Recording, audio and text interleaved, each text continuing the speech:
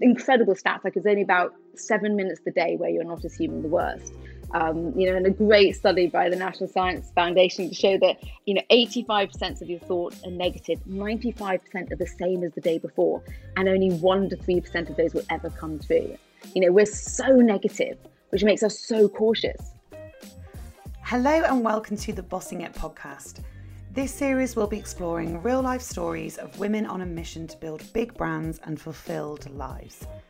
Each guest will share the ups and downs of growing their business and get real about the challenges life has thrown their way on the road to success. Each episode will offer a fresh outlook on life and business, and you'll also get to hear top tips from these amazing founders that will inspire you on your own mission of entrepreneurship. I'm your host, Connie Longden Jefferson, and today I am joined by Catherine Lewis, a creative scientist with a diverse background across genetics, psychology, neuroscience, and drama. Catherine has always been passionate about creativity and science in equal measure and is on a mission to prove that when the two coexist, amazing things can happen. Alongside her work in academia and the media, Catherine is also the founder of Kinder Studios, a female-led studio colliding art and play with neuroscience to explore what lies beyond the horizon of human experience. And interdisciplinary at her core, Catherine is always turning her incredible mind to various projects. Her latest work, and something we talk about a lot in this episode, is her involvement in The Uncertainty Experts, an online interactive documentary designed to help you develop a new perspective and tools for tackling uncertainty. During our chat, Catherine and I talk about overcoming our innate fear of uncertainty, which I know is an issue for a lot of entrepreneurs, the qualities that make incredible leaders, and the amazing things that are happening inside our brains when we're making creative and business decisions.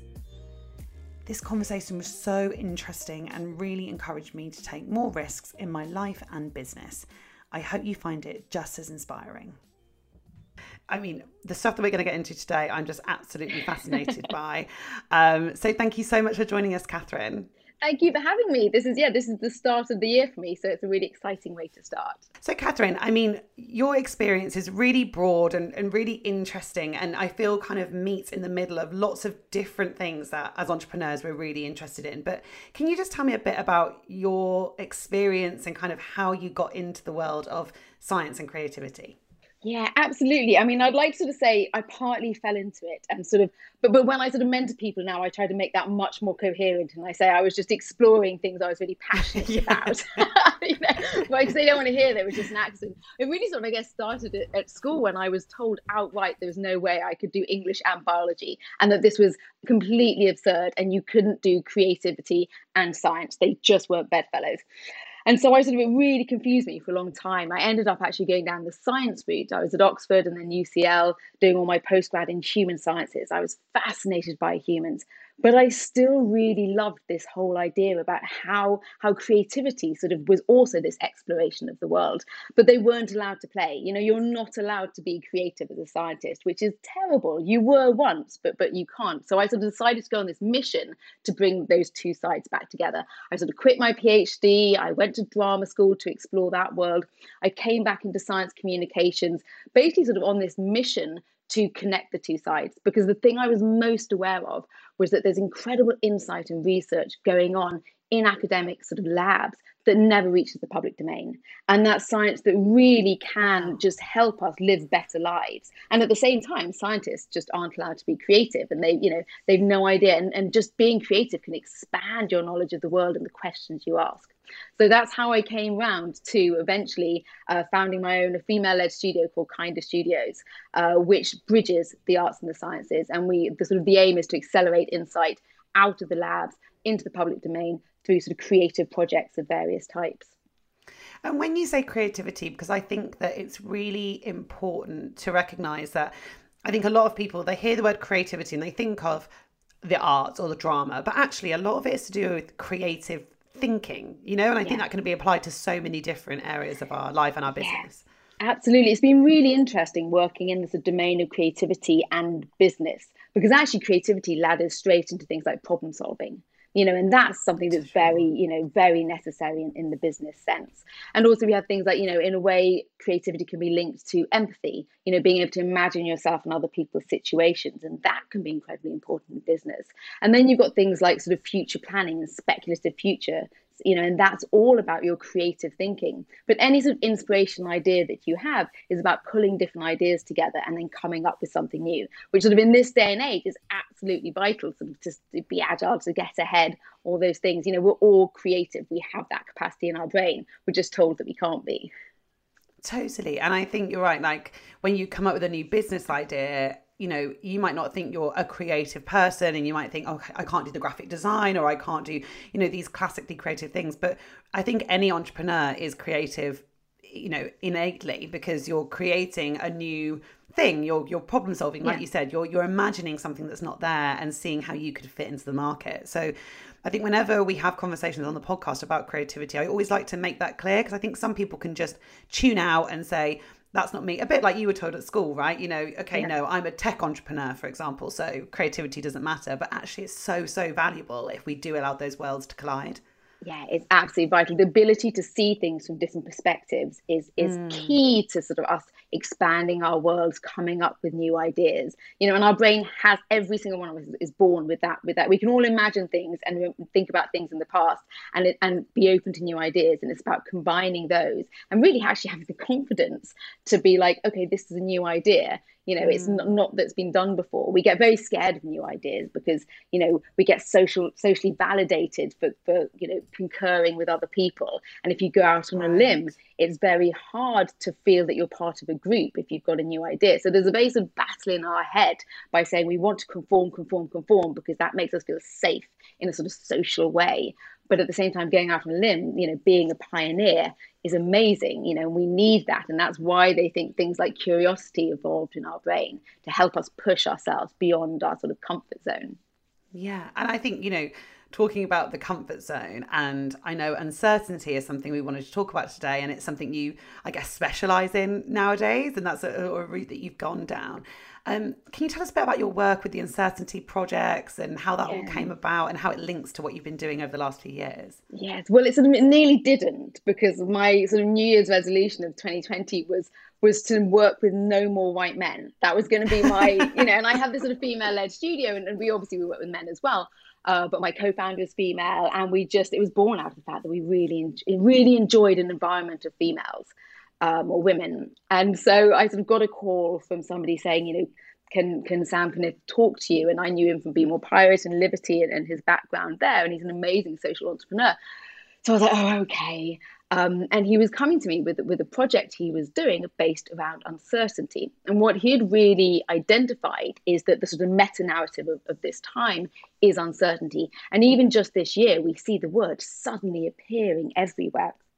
And was that in the pandemic? Sorry, I'm just trying to get the timing right. Or was it just before? It was in the pandemic. It was the first year of the pandemic. Okay.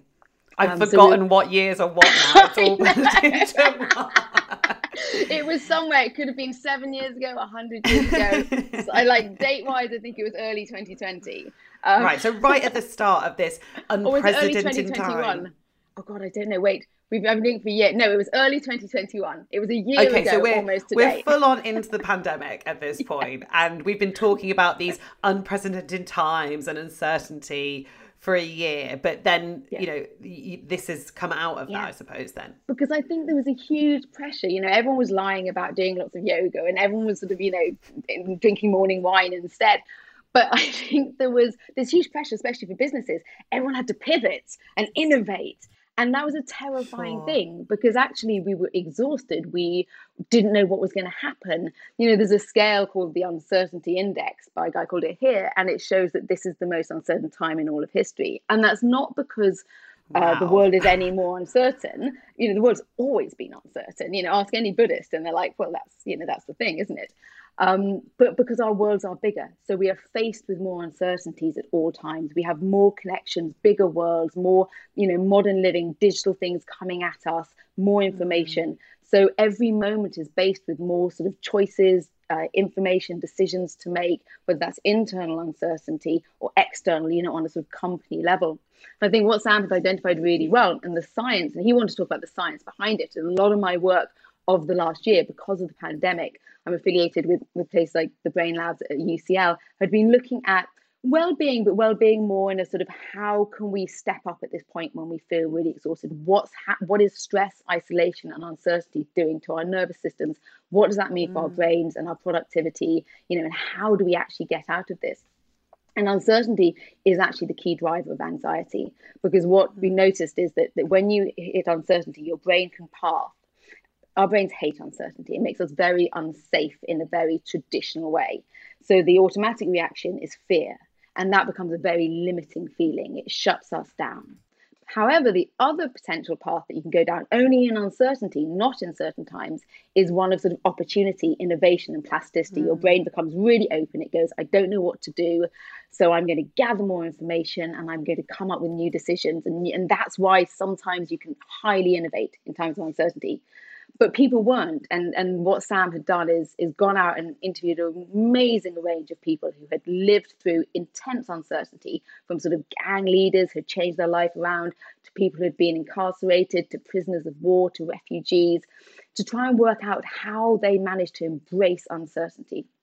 And what we did with the project is we started to look at the science behind these people and work out, could you work out what was happening in their brains, and then teach those as a skill set to people to shift their mindset, to enable us all to embrace uncertainty. So he developed a 3-part sort of documentary, a bit like a sort of interactive workshop, in which you heard the stories, because storytelling is so powerful, of the experts. And then we worked with an empathy designer or a psychologist to come up with these reflective questions that you answer through the series with sort of in-between content, to try and give you the tools to tackle uncertainty and understand the importance of it. And for me, the real core of it was that we went to UCL, to their decision-making lab, uncertainty decision-making lab, and we tested people, because there is a test, a scientific test for how well you handle uncertainty, your uncertainty tolerance, called your need for closure scale. And we thought, what if we could do all of this as an intervention, test people before and after, and prove scientifically that it was shifting their ability to handle uncertainty, thereby reducing anxiety and allowing them to be more innovative in the workplace or even in their personal life. And we did about 3,000 people for it last year, and scientifically proved that it worked through the power of storytelling, through these sort of skill sets. So it was amazing. And so for me, it was just a perfect opportunity, despite swearing that I wouldn't work with any men in 2021. It was a perfect opportunity to actually take things out of the lab and apply them in the real world. So that's how it all came about, and we're sort of, continuing now this year with the first series and the second series. So it's been quite a journey. Interesting. Yeah, it's amazing. It sounds so fascinating. So I guess through that, or maybe, I'm sure, like you said, there have been studies that have done before. You obviously really dove deep into it with this project. Biologically or neurologically, I don't know what the right term is actually, what is happening to our brains when we are faced with uncertainty? What's going on up there?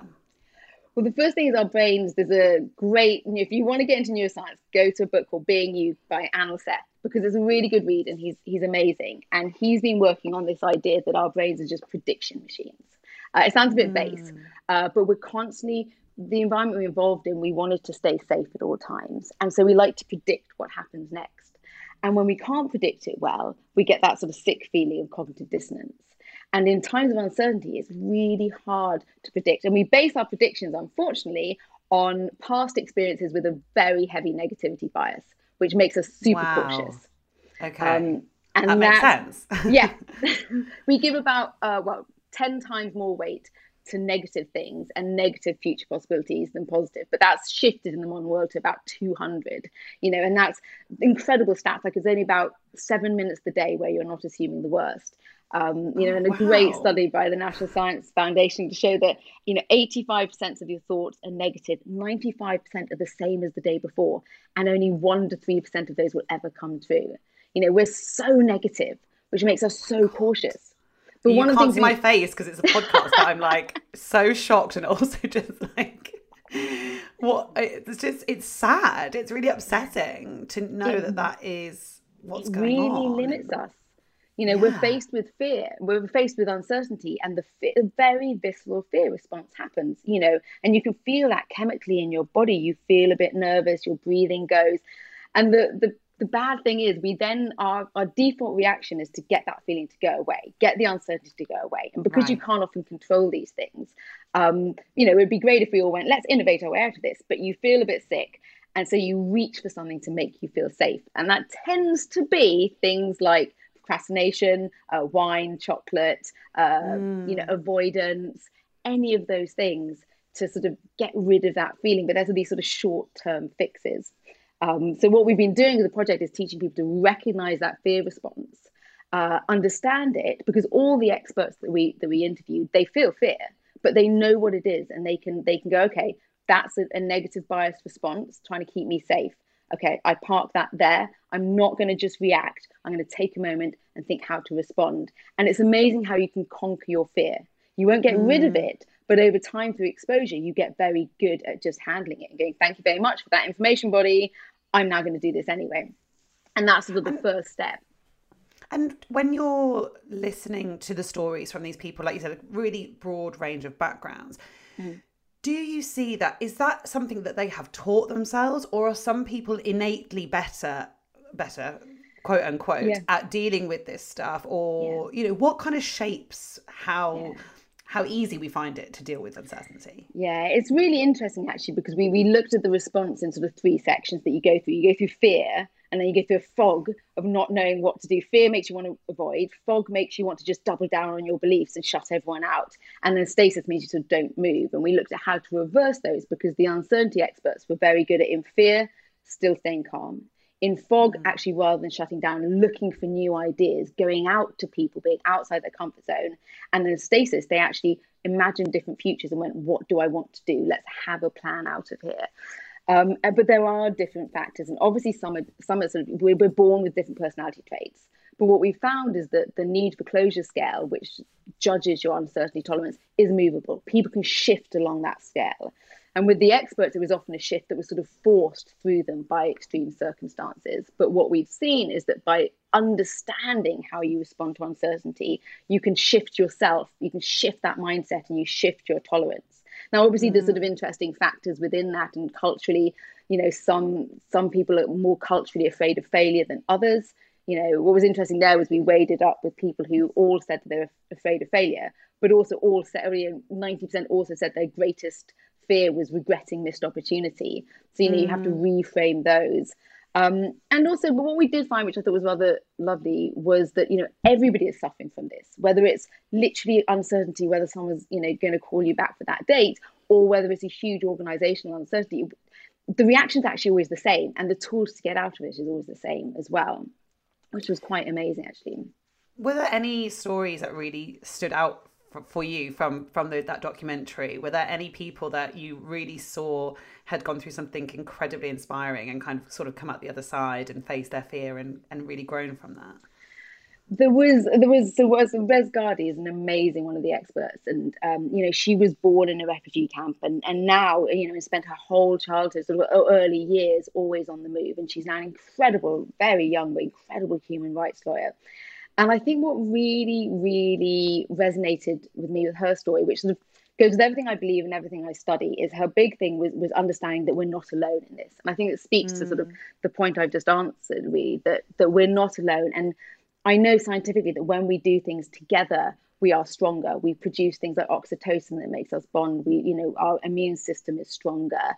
And that idea that what was lovely about the series is that we did it live. The first with the pilot last year, we did it live. And actually the connection that people had was incredibly powerful. And we found that people were sort of forming groups. And then 6 weeks after, their ability to embrace uncertainty, because we tested them sort of a longitudinal test 6 weeks after, was still going up. So I think that was really, really inspiring. And there was another woman called Morgan Godwin, who had been charged with her best friend's death after a sort of a drugs accident, in fact, and had gone to prison. She got out just before the pandemic, in fact, so rather ironically. But her ability to reframe her negativity bias, she called it looking at for the bright spots, was incredible. And, it's called in science or psychology cognitive restructuring. That ability, when negativity bias is telling you that the bad thing's going to happen, to be able to reframe it and think, okay, is this an objective fact? What evidence do I have? What's the opportunity here? And actually, by focusing on opportunity, over time, you start to rewire your brain to automatically look for the positive. And that's amazing. That motivation is amazing to helping you get through uncertainty to that place of innovation that we all want to get to. Yeah, I mean, I think that's so interesting with the stories you just told there. Because I think as you were talking earlier, and you were talking about this, we look back for negative experiences to kind of, that's what we cling to. So I was thinking, okay, so if you've had a really tough childhood or even just a tough period of your life, I'm thinking, gosh, I'm sure that must be even harder to face those fears and get over that uncertainty. But actually, It sounds like sometimes those experiences can actually become a bit of a superpower in teaching you that you can overcome that stuff. Yeah, I mean, it's interesting you use the word superpower because lots of people use this word superpower. They said they sort of felt like they had a superpower. And it is amazing how, now we took the qualitative data, we asked people a lot of questions, and it was completely anonymized, but it went to UCL for their research. And that data, when it was analyzed by the researchers there, it was amazing how every single person, of thousands, had all had some sort of struggle. I think the thing is that life is tough, and it doesn't have to be, being born in a refugee camp. It can also just be the struggles of being a modern, being in the human world. And, I think compassion is really important. Scientifically, it's very important as well. For people, it's interesting that there's a sort of feeling that women suffer from anxiety and handle uncertainty better. But then there's also, I think, this sort of common thing that we're tougher because we're better at handling things. And it's been an interesting year. Anxiety definitely is recorded higher in women, and uncertainty definitely is one of the key drivers of anxiety. The reasons why are not entirely sure. One is because they think that women are more prone to internal rumination.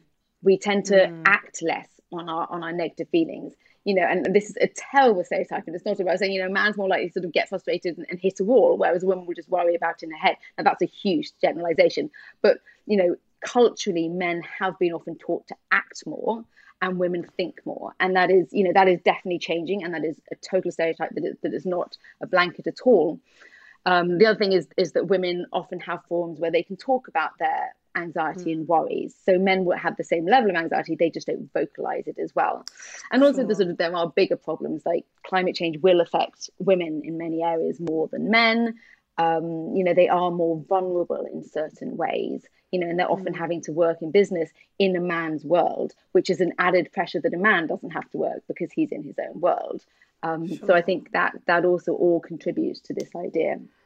And I also wonder, and again, I feel like even, like you said, we can't say generalizations and stereotypes because I think we're all trying to move away from that. But if we talk about maybe just more empathetic, deep thinkers, and sometimes that does tend to be women, but it could be men as well.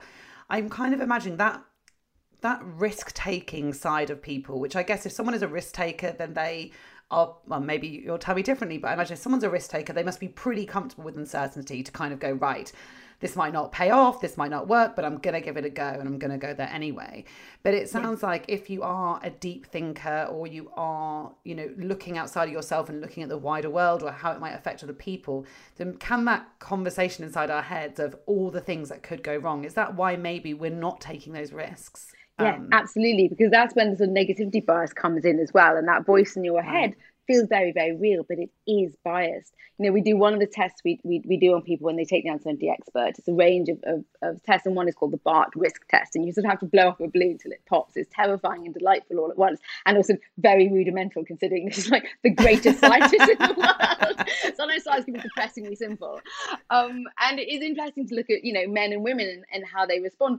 Because the thing that's really interesting is women tend to have more of the internal superpowers which help you in uncertainty naturally, not because of our biology, but because of our culture. So some of the things we've looked at about how to help you handle fear in uncertainty is two things. And one is called interoception, which will be the buzzword. It's not even spell check yet. It will be the buzzword, I promise you, of next year or maybe the year after. So interoception is our ability to recognize physical signals of emotions. So that heart palpitation when you feel fear, or butterflies in your stomach. I mean, it's also any physical sensation at all. And what happens if you have very good interoception? If you have very bad interoception, it tends to lead to almost every single mental illness. It seems to be at the bottom of every mental illness, this inability to recognize the signals from our body and our emotion. If you've got very good interoception, you tend to be able to go, okay, this feeling here is fear. Why am I afraid? Is this rational? All of that. It's basically connected to your body. The sort of the flip side of that is called embodied cognition. And that's about going into environments where you just sense something is wrong or you sense something is right. That sort of spidey sense. And now we're realizing that both of those things ladder up to much better decision making than not being connected to your body or not listening to your body. And when you get really good at it, you start to get very accurate at what it means. And women tend to be better at those things. They're more often, and this is again another generalization, but in the tests done, women are coming out higher, and athletes actually, because they're used to their body. Sure. You know, and I think, potentially some theories are it's because women are more attuned to the way their body changes, from everything from, pregnancy through to menopause. We are more physically connected to the changes that we have every month. Yeah. But it's an incredible skill for helping you actually learn the tools to escape uncertainty. So we've got a sort of head start. And I think that's where things like well-being and yoga and mindfulness, all of those practices, I guess, are nurturing that mind-body connection of understanding what's going on. But then it's, I guess, and we talk a lot about listening to your gut. And I think something that, in fact, conversations I've had on this podcast has really made me understand is there's listening to your gut, like metaphorically, and your intuition, but then also sometimes maybe your initial intuition is telling you that's scary, don't go there. And that's more of like an evolutionary physical response. And it's like, is this my intuition or is this my anxiety? And they're two different things. And it must be really hard to understand the difference because they kind of do feel the same at one point. But how do we not have a knee-jerk reaction to our physical? It's like you said, it's that decision-making process of like noticing, thinking, rationalizing, and kind of going through those steps. Yeah. I mean, it's exactly that. And that is the problem you have. So interoception, this ability to feel your body and contributes massively to your well-being, mental health, and decision-making ability. You can have awareness and you can also have accuracy. So some people are highly aware, but when you do get a bit nervous and your heart beats faster, that freaks you out even more and you sort of spiral out of control. And it really is about getting your accuracy better. And that is exactly that. So that's about, Res Ghardi, again, talks about how she has this sixth sense. And she does the best thing after every situation. She sits down, it's called metacognition, and she reflects on what she was thinking and what she was feeling and why, and was she right or not? And you kind of actually fine tune it that way. So, the reaction is always going to be fear-based. But if you take a moment and pause, and then you reflect on it, knowing, of course, that you have a negativity bias. But, if you're starting to counter that, think, was I right? Was I wrong? And over time, you found, and this is something that the experts have all had to do because there've been, people who have been continuously in very dangerous situations. They've started to, through a sort of series of reflection, think, okay, I was right. Okay, I was wrong. And that sort of ladders into those exercises that you get on mindfulness and well-being of reflection and emotional diaries and what did I feel and what actually happened. But you can actually improve massively your intuition with reflection, but we don't ever take reflection. I'm terrible. I can't sit down for 20 minutes. Reflection, I just go, I can't do it. So I get on a yoga mat and have to work. Totally. And I mean, I'm trying to imagine, we're talking about confidence and uncertainty. So where does confidence come into this? Because I'm kind of thinking that we have uncertainty, almost like external, like it's certainly what's going on in the world and this and that. And then I guess we have not feeling certain about our abilities or, our maybe low self-esteem. So where's the intersection of confidence and uncertainty, and what can we do to nurture that? Yeah, it's really interesting, isn't it? Because I sort of, I've always been quite a sort of extrovert person, but inside I've always thought I was an incredibly unconfident, shy person, because I think that's my internal performance, the sort of persona. And my nickname as a kid, although I didn't actually know this for a long time, was Wednesday, after Wednesday Addams. I'm sort of in two minds as to whether I think that's cool or not.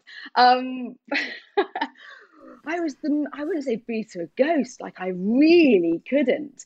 And it was one of my first masters was I called it the science of Beyonce, because and then obviously it being an academic master's, they changed the title to something like, social interaction and group affiliation or something boring. Because I was amazed at how people could walk into a room and be really confident.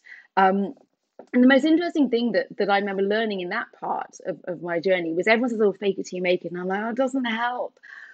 Something really interesting about the way that the mind works and imagination works, because the mind doesn't always know what's real or what's not, what's imagined or what's not.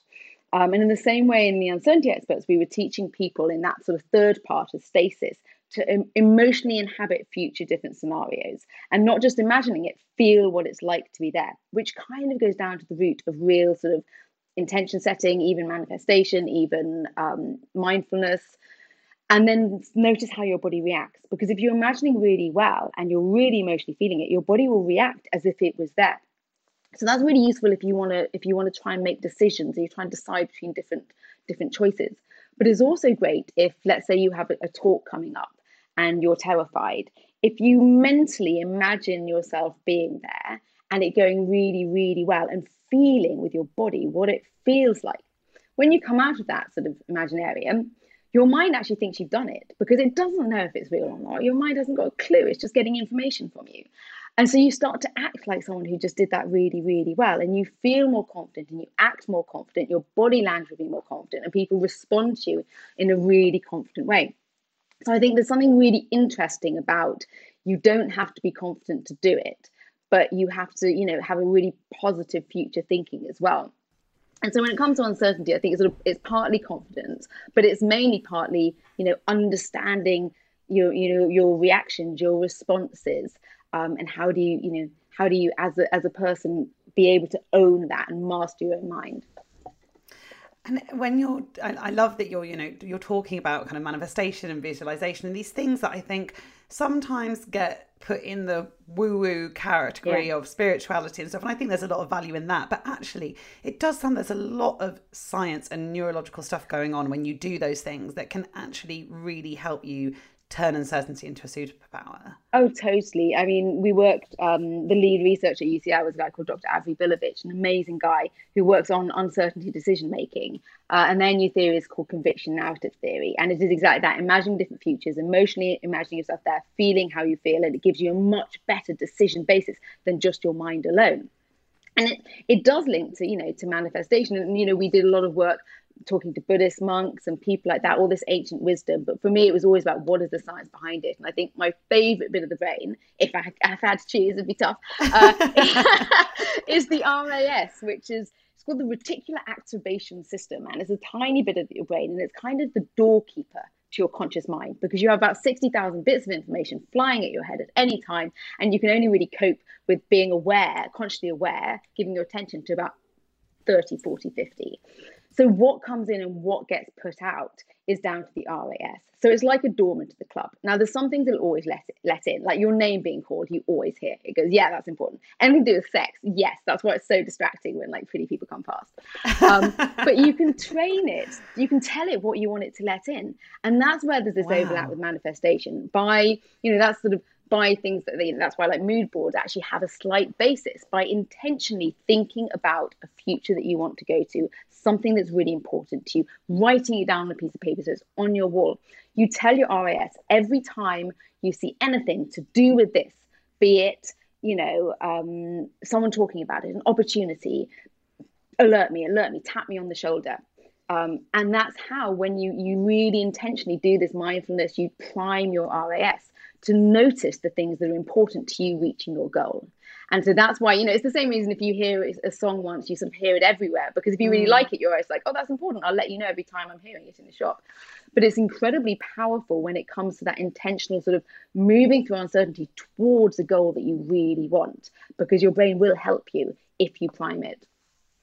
That's fascinating. I just love that. And does those sorts of practices and that kind of thing, does that then also help override that negative bias slightly? So if you're thinking of this thing that you want to do, and then that negative bias is coming in being like, it's all going to fail. If you've been training your brain to go, actually, no, it's not, it's going to go really well. Is that where we can kind of overcome the uncertainty?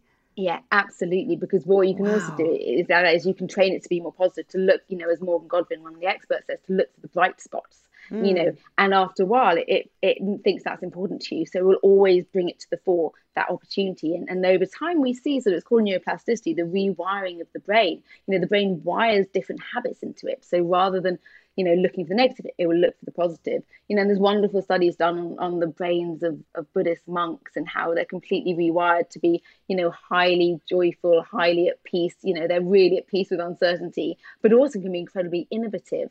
And that's what then you can take back into the sort of, the business arena and have as your superpower. That's amazing.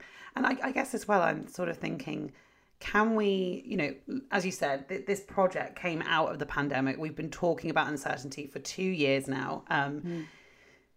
Do we all have uncertainty fatigue right now? Because I certainly feel like it's hard to be brave and to find those bright spots and to, all that sort of stuff that we're talking about, when this last 2 years has just been, you couldn't even get excited about a holiday. Yeah. You couldn't get excited about your friend's birthday next week. Everything is like, and I'm definitely speaking from personal experience, it felt like you just didn't get excited or be optimistic about anything because the rug is being pulled from under our feet every week. What's that done to our brain? I'm known as a sort of, radical optimism. And by the end of saying, I was just like, I don't feel very happy anymore. And that comes from me knowing that nothing really bad happened to me, and I had a great time. Yeah. This fatigue is genuine, and it's come about on sort of different sort of levels, and one is a sort of adrenal fatigue from being in that fear response to uncertainty. And that's the first thing that we want to teach people is it's about a reset. And when we feel fear, our body fills with adrenaline, our sympathetic nervous system goes off. They're incredibly draining things, and having that fear of uncertainty, at a low level in our brain, it's like having your phone still on. It's draining our battery. Attention is a limited resource, and if so much of it is full up with pandemics. And interestingly, the brain, the RAS, also the dormant, always lets in anything to do with disease or illness, because that's quite important to your survival. So we're constantly being tapped on the shoulder to listen to that. And brain fog is, it's a very real thing. It's a depletion of energy and attention, and spare in bandwidth in the brain. And stress, again, stress is a huge killer. It takes a physical toll on us. Isolation as well, without social contact. Again, loneliness is incredibly bad for the body and the mind. So we really have, run down. And so it's not quite the uncertainty that's got us. It's been our maladaptive response to it. So what we're trying to teach people to do is actually reset that so that the fear response, doesn't take a hold of your body, so that you're not lost in this draining fog. But you do need to recharge. I mean, I was very lucky to get COVID on the 2nd of January, but it, for the first time ever, forced me into radical rest. I had to rest, and I realized I hadn't. And it's a combination of the fact that we don't have the normal, you don't leave the office at the end of the day, so you don't have that recharge. Our brains are permanently whirring over, and we're very run down. And I think to start this year, my recommendation to anybody, especially in terms of productivity, for businesses and things like that, radical rest is really important now, because what we need to do before we sort of launch into the next year and embrace uncertainty is recharge our systems, clear all the adrenaline out of our systems, give ourselves and brains a chance to heal, and then start again. I think it's really important right now to realize we just need, in the animal kingdom, when you've had a huge amount of stress, it's short-lived, and then the animal goes and feeds and sleeps. We've had a 2-year crisis. We need to feed and sleep now, and then stand back up and go, okay, right, I'm ready. And then hopefully we'll have the tools, hoping to reach as many people as possible with this project, to go, okay, this time round, uncertainty is not going away, but this time round, I'm not going to let it drain my system. I'm not going to let it limit me. I'm going to actually do what we were trying to do a year ago and pivot out of this in sort of extraordinary innovation and agility. But compassion first. Yeah, totally. And with business, I think everything you're saying really resonates to me as a business owner, where I feel like when we're in the corporate world, there's a little less uncertainty maybe, and we're sort of, we can kind of keep going, and maybe there's a promotion that we're going for. But as founders, every decision is, a lot of it is on our shoulders, a lot of taking risks. So how can getting better at dealing with uncertainty just really help founders flourish? Yeah, I think it's the thing I really loved about uncertainty and people's ability to tackle it was the way that it sort of helped you on a personal level, but then also helped you on like an organizational level. And I think first of all, there's a difference between sort of uncertainty and risk. So risk is always something Okay. that's calculable. And people get them confused. And I think risk is something that you can really have this sort of control over, and you can make, you have information. Uncertainty is really when there's no information and you just can't call it. There's that Right. sort of, fog in front of you. And as this index showed, the world, is currently sort of highly, highly uncertain. And I think first thing is the fear response is very personal. Like everybody has a fear response, and that's just in your body. But that idea, we talk about fear, fog, and stasis. Fog is at a company level. It's that the old models of the world, the old ways of thinking don't work. So what comes next? And a very natural reaction in the body is to get rid of that unsettled, swampy, I'm in the middle of a swamp and I'm just vomiting swamp water feeling, and double down on what you've done before. That's the first sort of trap. If you're ever going to get to moving out of stasis, you've got to handle the fog. And I think that's probably the thing that hits at a company level, especially as a founder, when you're meant to be sort of leading people through this swamp and you don't know what's upside, down and up. Sure. And the trick really there that we found from uncertainty is about openness. So, people don't want to, let go of control, absolutely, because, you've got to be controlling risk, you've got to be in charge. But openness you can still be on the front foot and in the driving seat, but incredibly open. And knowing that in uncertainty, you are more able to absorb new information. You are more able, your brain to have new ideas. And I think that's incredibly important. There was an amazing study by a guy called Hetlock, and he took like 200 great CEOs and he tried to get them to predict the future. And then his control originally was monkeys throwing darts at a dartboard to try and predict the future. But that was obviously shut down because that's highly cruel and not okay. So he came up with some random algorithm. And over 20 years, he studied them, all these business leaders. And he was like, what quality is it that helps them make good predictions for their company? And they were no better overall than the monkeys, unfortunately. But there were a few people he called the super predictors who were very, very good at it. And so he looked, what is it these people had? And he looked at, was it the amount of money they're making? Was it status? Was it age? Was it, experience? None of the demographics correlated until he found one demographic, and it was sort of humility and open-mindedness, lack of ego and open-mindedness. Wow. And that one quality meant that these people made incredible predictions for their business.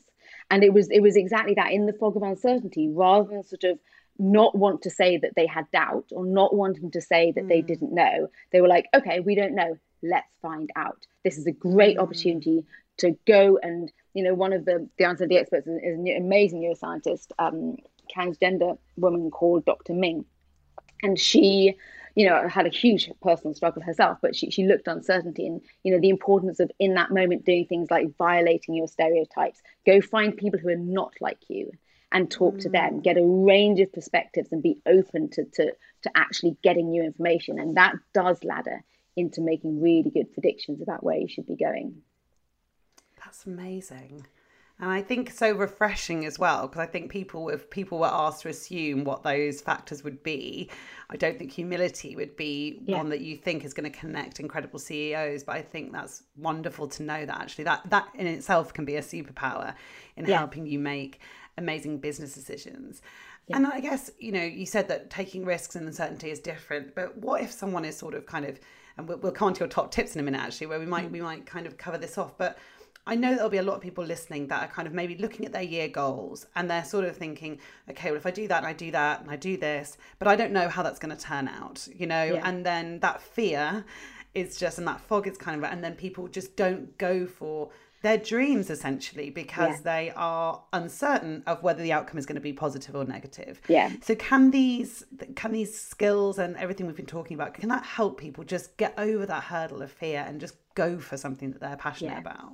Yeah, absolutely. And I think this has been probably the outcome of the pilot last year was amazing, really, people writing in being like, I've gone for that job promotion. I did that and it all worked out, really life-changing things. And, I think we hate to admit, but we know often how much we're limited by our own fear. I know personally I was really had it as a problem, and it was a thing I least like to admit, because you don't want to admit that you're the person getting in your own way. It feels horrible. But actually it was a really interesting thing. And then I was like, how do I get out of my own way? And so I think in this sort of, probably one of the actual top tips would be about reframing failure. So you're right, there's always a risk in launching into uncertainty. And what we found is that fear of failure is one of the most limiting risks that we have. And it makes sense because, the way our brains evolved, we didn't survive well on our own. We survived really well in groups. And so you had to prove to that group that you were successful, you were a great member of that group. So our fear of failure is really ingrained into us. And then it's culturally ingrained into us as well. And then there's very few, company cultures which are like, well, I know, Zuckerberg like fail, but does he really mean that? Could you really fail and say, to your boss, I'm just going to fail today, just to let you know that's okay. But what we know is that fear of failure also has a massive negativity bias. And back to that sort of National Science Foundation stat that they did a study, they looked at people's fear of failure. And, with most people, of all their fears, only 1% to 3% of those fears ever came true, or they ever failed. And out of those, 80% of people said that most people, none of their things came true at all. So it's about reframing failure and understanding it has a negativity bias. It's not necessarily going to come true. And also, that the greatest regret that people always talk about, when you do the science study, is missed opportunity. And if you don't go for it, then you've missed the opportunity as well. We're really good at failing. We're born being very well able to adapt to failure. It's just the social stigma that we have to get past. Fantastic. Right. A couple of top tips to just finish off is, what can people do if they're really feeling overwhelmed by uncertainty? Yeah, I think the first thing is be aware that that's okay, and that we are all overwhelmed by uncertainty, and that what you're having is a very natural fear response. And start small. Amazingly, the best cure for uncertainty is uncertainty itself. But don't try and tackle the big one first. Try and notice what happens when you're faced with uncertainty. Notice in your body, you'll have a fear response. What does that drive you to want to do? Normally, it's what we call safety behaviors. It's something that just gets you away from the problem, whether that's burying yourself in emails, being a martyr to someone else's cause, or a glass of wine. Once you recognize that, you know how you're reacting. And then you have the power to respond differently. And you go, okay, this is what this is. How do I respond? But start small. And then, exposure theory works for uncertainty. It's a very famous sort of fear phobia based theory. But we find that people just start to stretch more and more, and their capacity goes up. And you can chart that. That's what we've seen with the people we've been testing, that you move along that uncertainty tolerance scale bit by bit by bit. So that's my first one. The second one would be reframe failure, as we just talked about. Think about your, failure. What will happen if you fail? You actually be able to cope. Is this a negative bias slant? What would you tell a friend?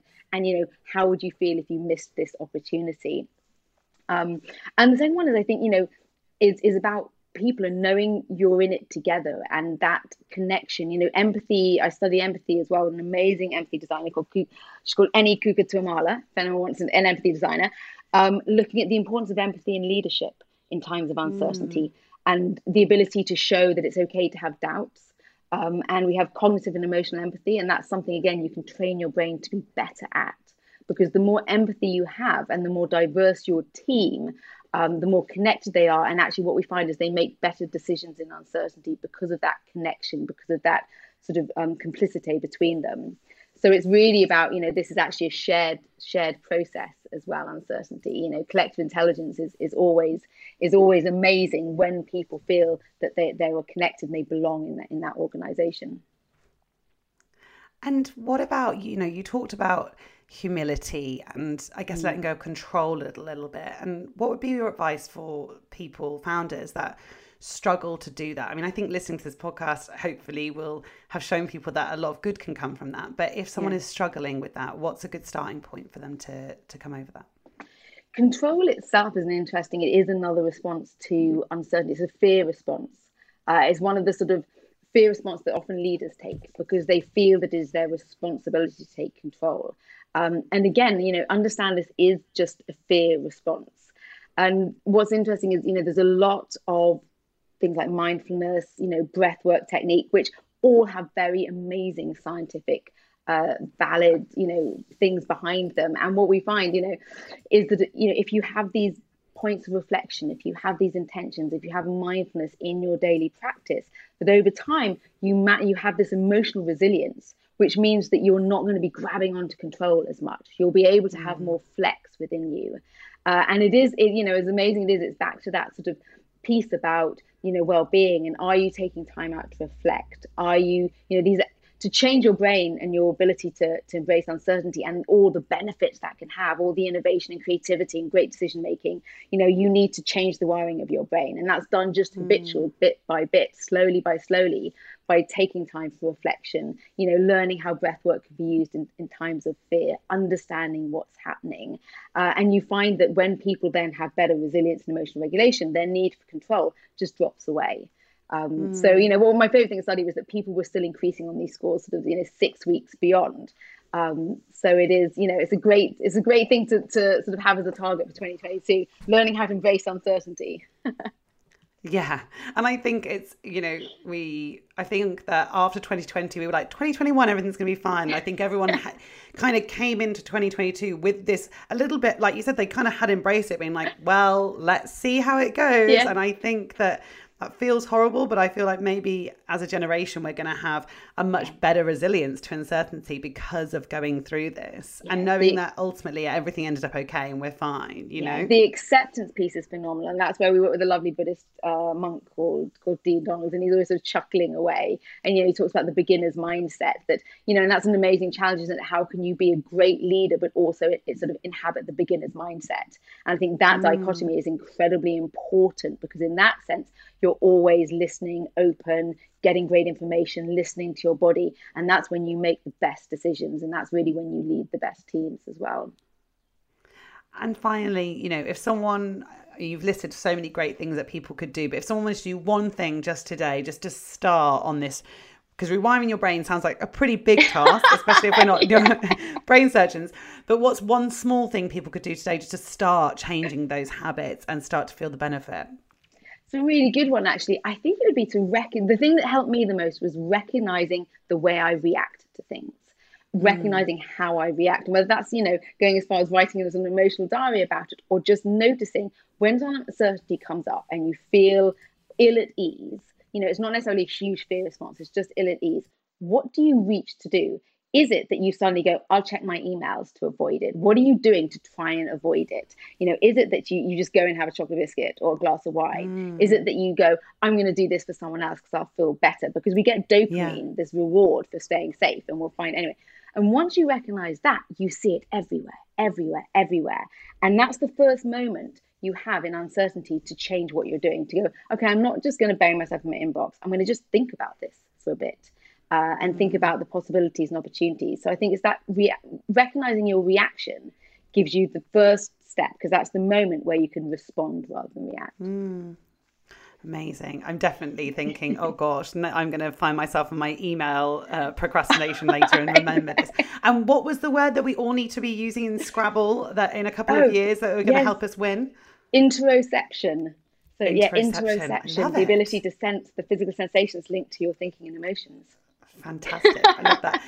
Catherine, I could chat to you all day. This is absolutely fascinating. Where can people find you, support you, get involved in the project? How can people get involved? We're going to be running the series about 5 times this year. The first one's coming out in February.